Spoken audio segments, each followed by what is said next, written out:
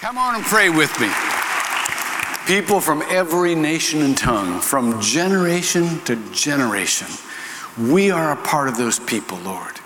We come to you, entrusting our lives to you again, asking you to fill us with your Spirit and apply your word to our minds that we might not grow shallow, and to our hearts that we might not grow cold, and to our feet that we might be doers of the word and not hearers only. Amen. Please be seated. Let me tell you what we're going to do this morning. We're going to talk about that generation. We just sang, we see a generation coming forth to take its place with selfless faith.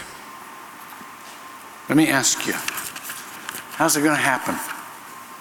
We belong to a culture where we're losing 60 to 70% of the children of faith out of the traditional religious institutions. How's that going to happen? Well, I'm glad you asked, because I'm going to tell you. First of all, let me give you the big picture, because we don't just focus on a task. We want to see what God is doing. And what God is doing is He is calling a people to get heaven into earth. Thy kingdom come, thy will be done on earth as it is in heaven. That's what He taught us to pray. And so we know from that He didn't just come to get us into heaven. He came to get heaven into earth through us. And He's going to do that through a particular people that Jesus envisioned. When there were people who claimed Him as Lord and Savior, He said, on you, I will build my church, and the gates of hell will not prevail against it. So He's going to call to Himself a group of people that bust up hell, both in the world and in their own lives. And the building blocks of that church, well, really, there's only one building block. It's called a disciple. A disciple is someone who is established in the faith and growing in Christ, and the power of Christ flows through him or her to the benefit of others. And so we come to the subject of the morning. How do you pass on your faith? See, we're going through these discipleship materials, and I want every one of you to go through at least the first 3 books of these, because they're called Becoming a Disciple. Let me just say this to you. When it says becoming a disciple, you can't pass on what you don't have. You can teach what you know, but you can only reproduce who you are. And so therefore, if you're not a disciple, you can't make disciples. It doesn't work. You can teach them all kinds of religious information, but you can't make disciples. And so the first book is Becoming a Disciple. The second one is getting around you a spiritual community that will sustain you, just as Jesus did. Because I am is really us. And then the third book is about the mission for them there. So we're going through this, and we're just kind of taking now snippets from the other books, so that you know, if you go through this whole curriculum, and many of you are overachievers and you will, you'll get to a series 2, book 2, and it's called Passing on Your Beliefs. And I just want to take one lesson from this and give you the spirit of why it's important to pass on your beliefs. As I said before, we live in a post-Christendom era, which isn't a bad thing. Because it lets us know what we've got to do. We've got a job. If we want to continue to spread the faith, we got a job. And the most heartfelt place to start that is with children. Now, I'm going to talk to you about discipling your children today, but it's more than just for those of you who have children or grandchildren or nephews and nieces, or it's for all of you who are an influence in someone else's life. Do you know how many of those there are here? Here? All of you. All of you are an influence. And when it comes to obedience, when it comes to passing on, you can only do that as you have a relationship, an influential relationship. And in order to have that, you've got to invest in them. You've got to invest in people, especially your children. I've told you before, there's no intimacy without investment. There's no intimacy with people. There's no intimacy with God without investment. Jesus said, where your treasure is, there will your heart be also. So you've got to invest that which is important to you, including your money. By the way, I've been watching the offerings the last few weeks. Some of you need to give God some love this morning. The point is not, though, the money. The point is the intimacy, the walking with God to fulfill, watch this, your purpose. I want to talk to you about obedience this morning, but not obedience like you've ever heard it before. Because obedience that we usually talk about, in the way we usually talk about it, is about behavior modification. But that's not what obedience is really about in the Bible. I'm going to read to you the text of this third lesson in this book. And the text comes out of Colossians chapter 3, starting with verse 20. And it's from a parent to a child. But it could be from any influential person, any mentor to any mentee. It says, children, be obedient to your parents in all things, for this is well-pleasing to the Lord. Fathers, do not exasperate your children so that they will not lose heart. I want you to think of obedience in terms of focus. I want you to understand the blessings of limitations.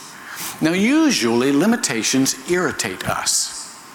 They rub us the wrong way. We don't want limitations. There are companies that are have their name unlimited, Well, let me tell you how that works out in a life. When you don't limit yourself, you just flounder forever. It takes focus to get success. And that's why limitations were a part of the original paradise in Eden. You remember, God took the man and put him into the garden, it says in Genesis 2:15, to cultivate it and to keep it, to produce and protect, which is how most men are wired, produce and protect. And then in verse 16 it says, by the way, anytime God gives you a job, he'll give you the resources for that job. And so he gives him the resources for the job. It says in verse 2:16, it says, and the Lord God commanded the man and said, from any tree of the garden you may eat freely, but from the tree of the knowledge of good and evil you shall not eat, for in the day you eat of it, you shall surely die. He's got all the resources on planet Earth except for one. There's a limitation, and it bugs him. And the serpent comes, who's the representative of Satan, and he makes it worse because he hints that the guy's more limited than he really is. Did God say that you shouldn't eat of any tree of the garden? God said exactly the opposite. You can eat of every tree of the garden. But what was planted in their minds? What was planted in the minds of Adam and Eve? Focus on what you can't have. Focus on what you can't have. Don't take your limitations as a blessing. Take your limitations as a curse. Now, it's pretty easy in our minds to tell the difference between God's voice and the devil's voice. Really easy. God's voice says, I want you to pour into what I've given you. I want you to make the most of what I've given you. Because what I've given you is plenty enough to accomplish the purpose for which you were made. The voice of the devil always says, I want you to think about what you can't have. That's where I want you to keep thinking about what you can't have. Now let me pull you back to God's side, because that's my job.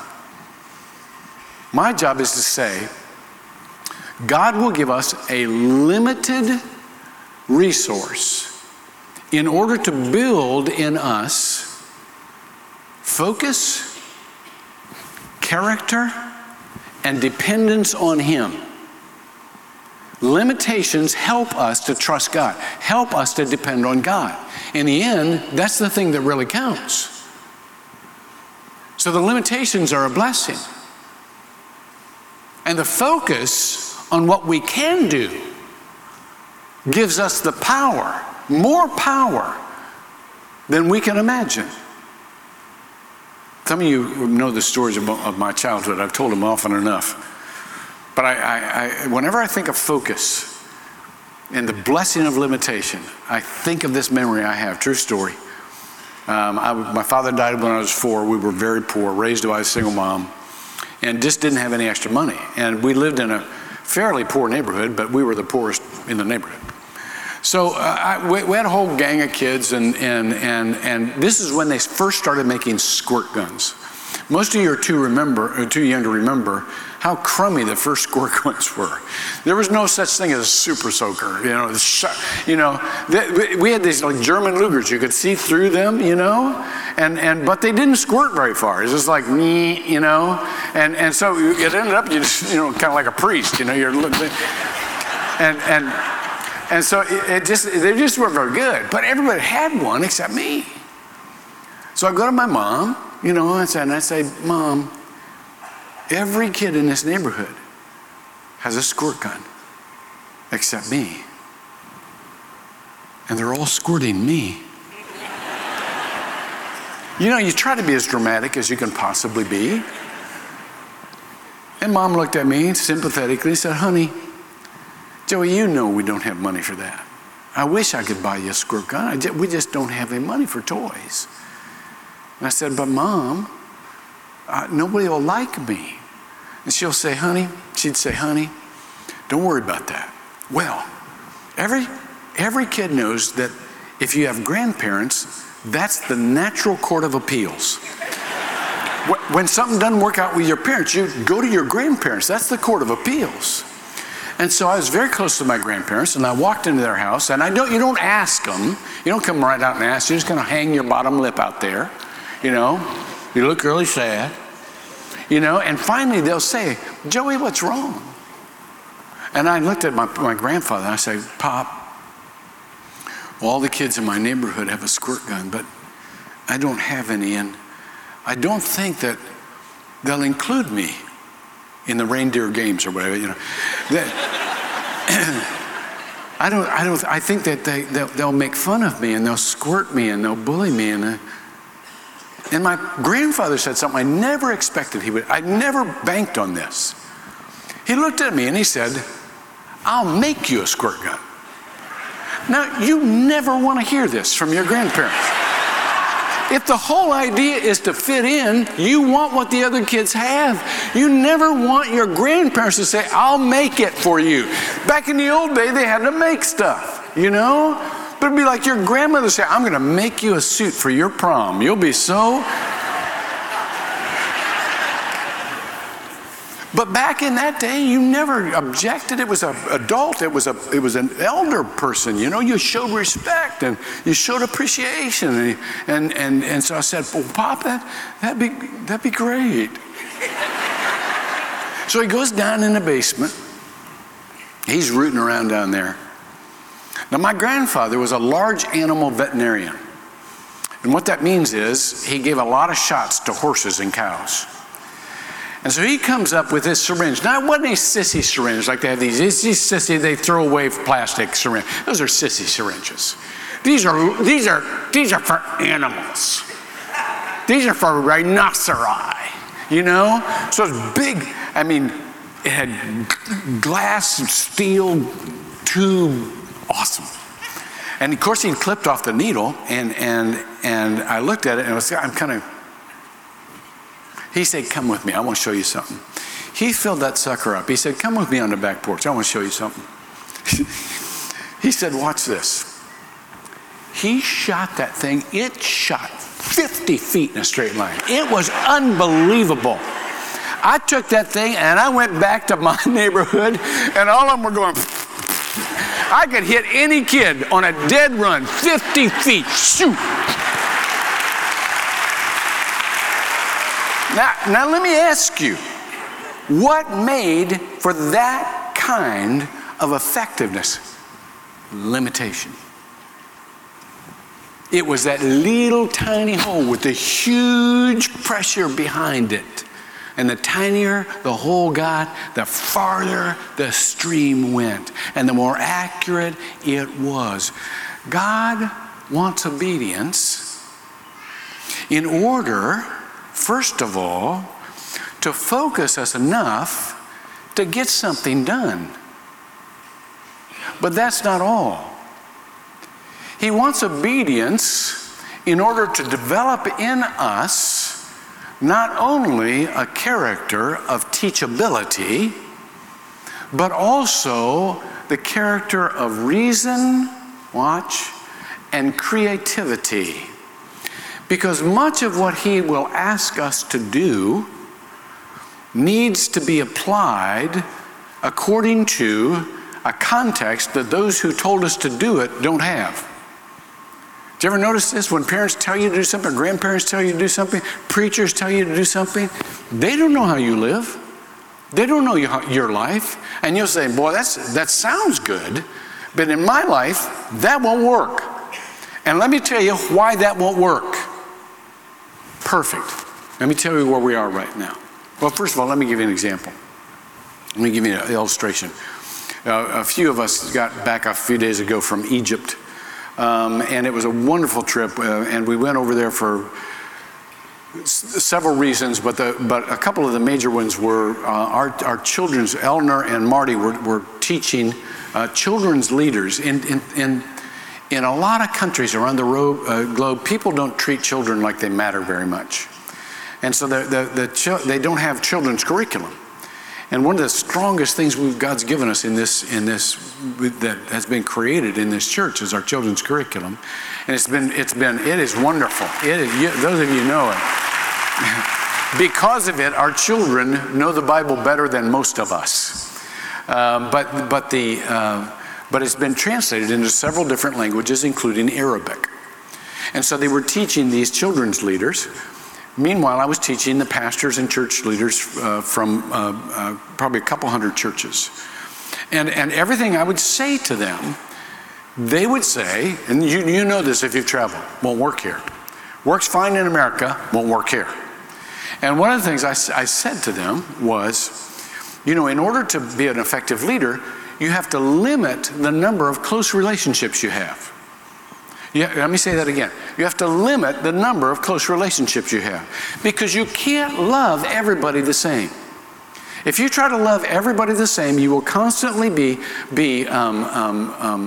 frustrated and lonely.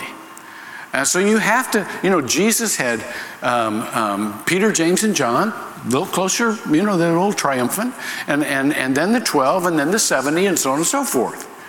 And so part of the thing of leadership is you have to have a team that you build that has capabilities you don't have, and it's a complementary team. And so I was telling them about Becky. I always talk about Becky when I go anywhere, and she's my very best friend, and we are indivisible. We just are indivisible. We complete each other's thoughts and sentences and so on and so forth. And I said, and then I've got Vernon and Connie, Vernon and Tim. As the other parts of my brain, the operational parts of my brain. And they're very close, and I don't know what I'd do without them. I don't think I could lead without them. They're that important to me. And so they stopped me. They said, that won't work in the Egyptian church. I said, what do you mean it won't work in the Egyptian church? I said, Jesus had people who were closer to him. And the response was, I know, but Jesus didn't pastor an Egyptian church.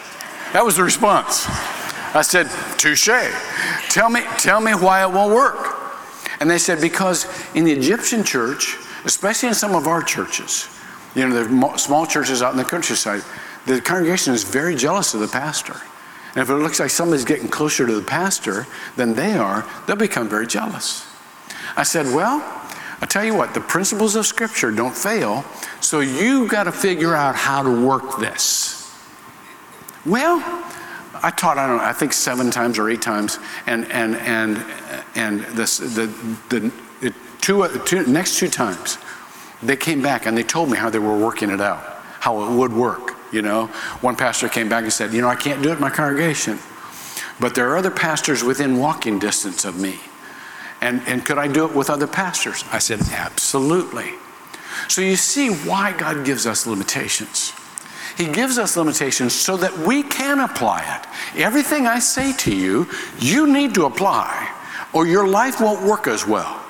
You just don't need to apply it in any way that I would understand. That's part of God's gift of creativity to us all.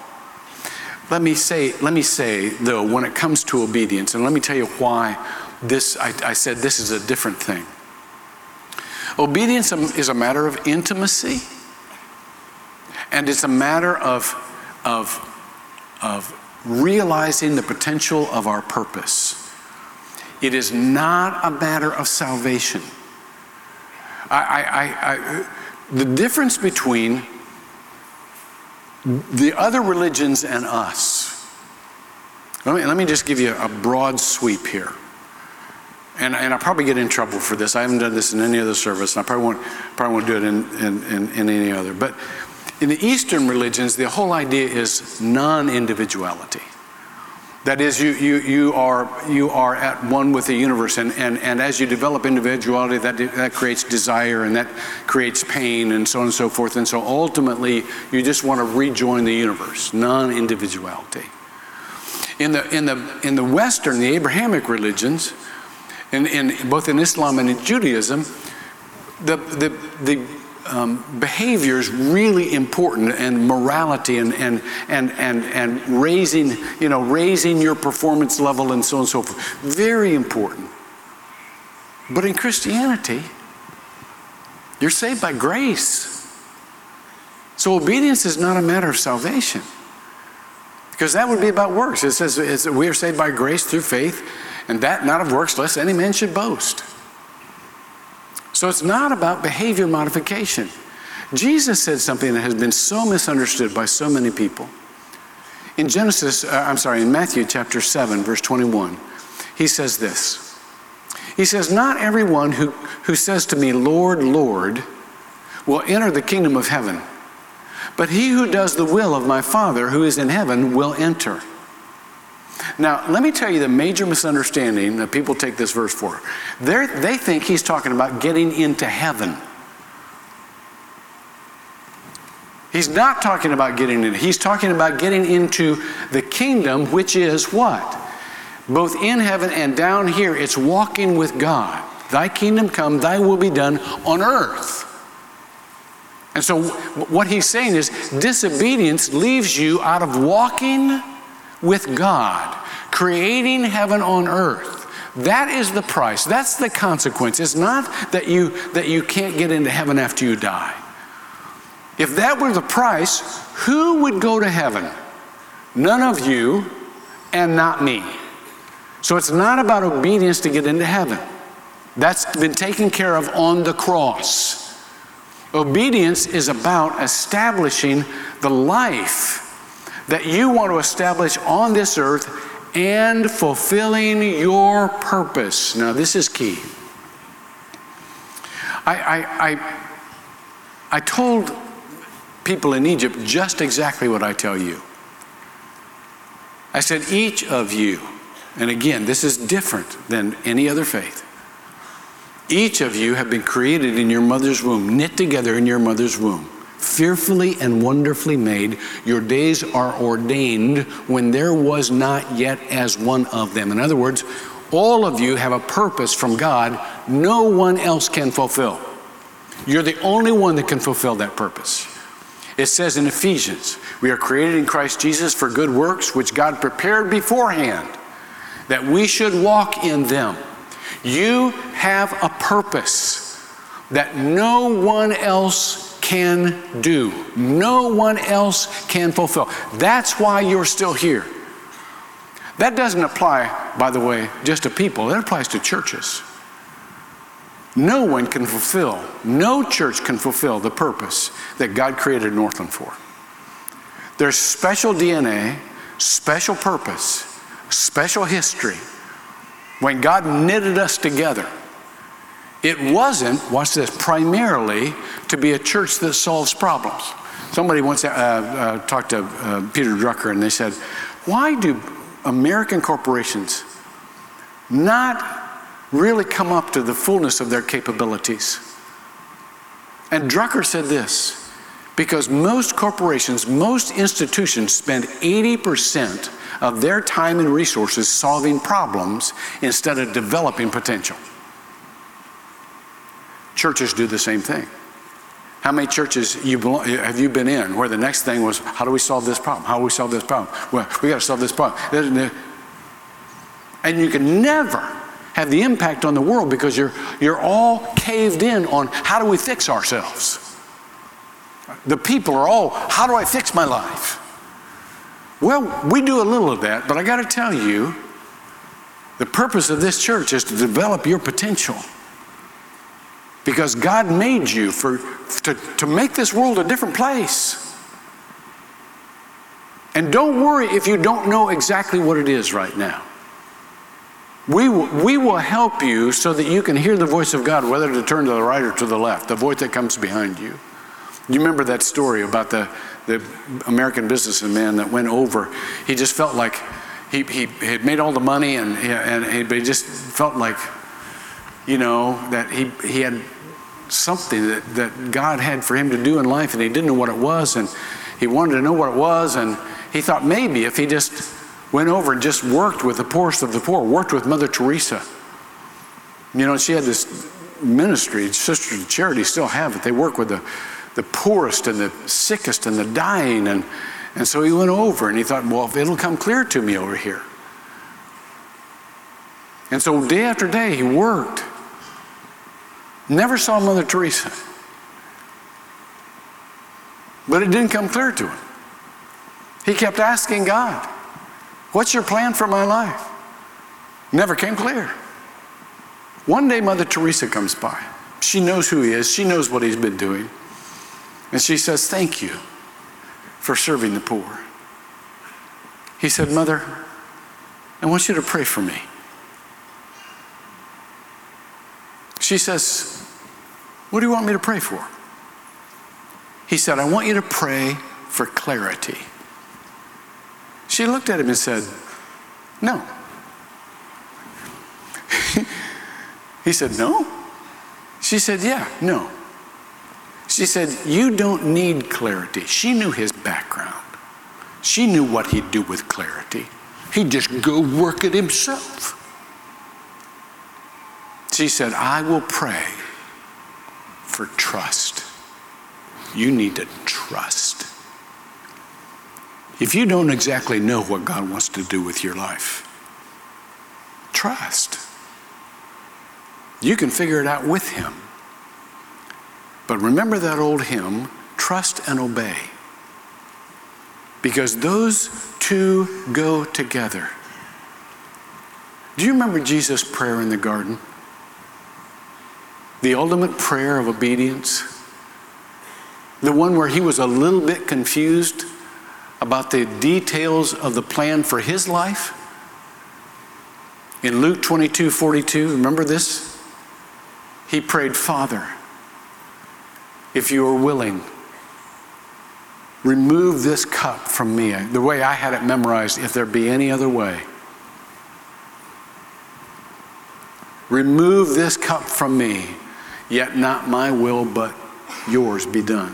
What was he saying?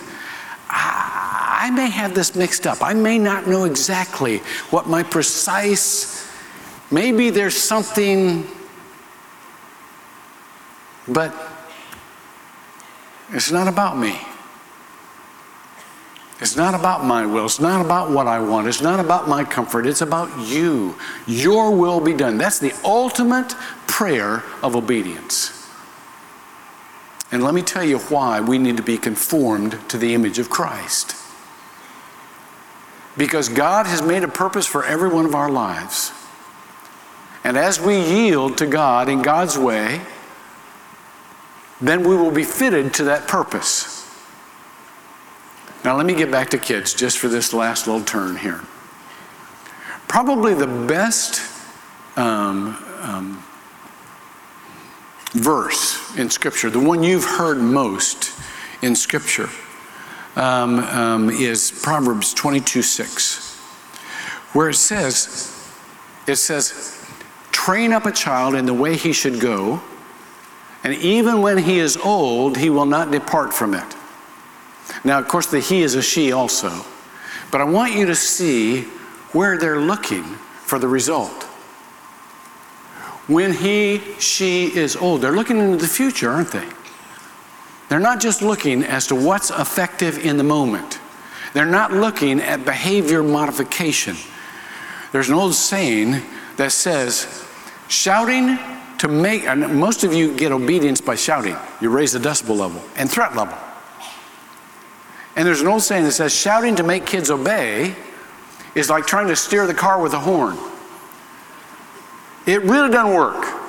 You know, shouting at kids may work for a moment, but it doesn't do anything to shape their character. It doesn't do anything to build new patterns. It doesn't do anything to fulfill their purpose. It just gets momentary, watch this, obedience plus exasperation. Fathers, do not provoke your children to anger. And so therefore, there is another way to apply this principle. Let me tell you what it is. The word train here is very specific.